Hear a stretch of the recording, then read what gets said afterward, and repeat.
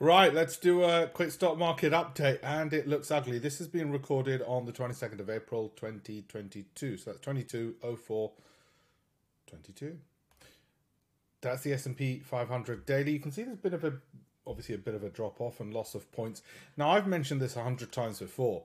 That often happens when the MACD is starting to rise, gets close to the dotted line, which is its own moving average. It tends to go towards it and then move lower. That doesn't mean it's going to keep continuing lower, but it's just more likely to happen than not, and we've seen that now.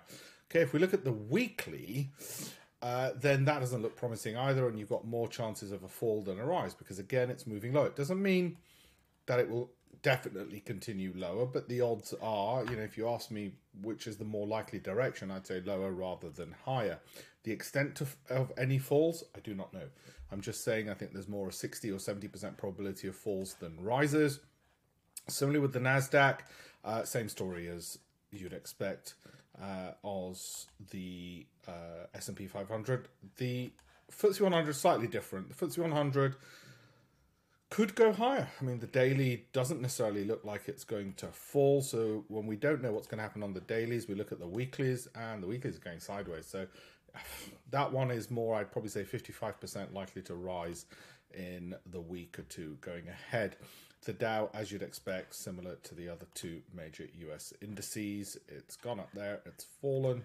And what about on a weekly? Well, yeah, similar story to before. So I'd say greater probability of falls rather than rises, but we'll do another analysis next week. Things could change. That's why I'm not deploying capital at the moment. I've got friends saying, should I buy into Amazon? Should I buy into Meta? Should I buy into Netflix?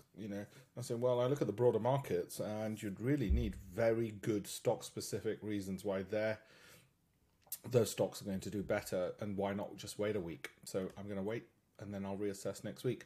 If you'd like to learn more about investing more generally, have a look at my campaign for $1million.com. You'll get access to my Telegram, free downloads of my books, daily updates on the markets through the Telegram channel, an investment course completely free, and videos, articles. It'll make you into an expert.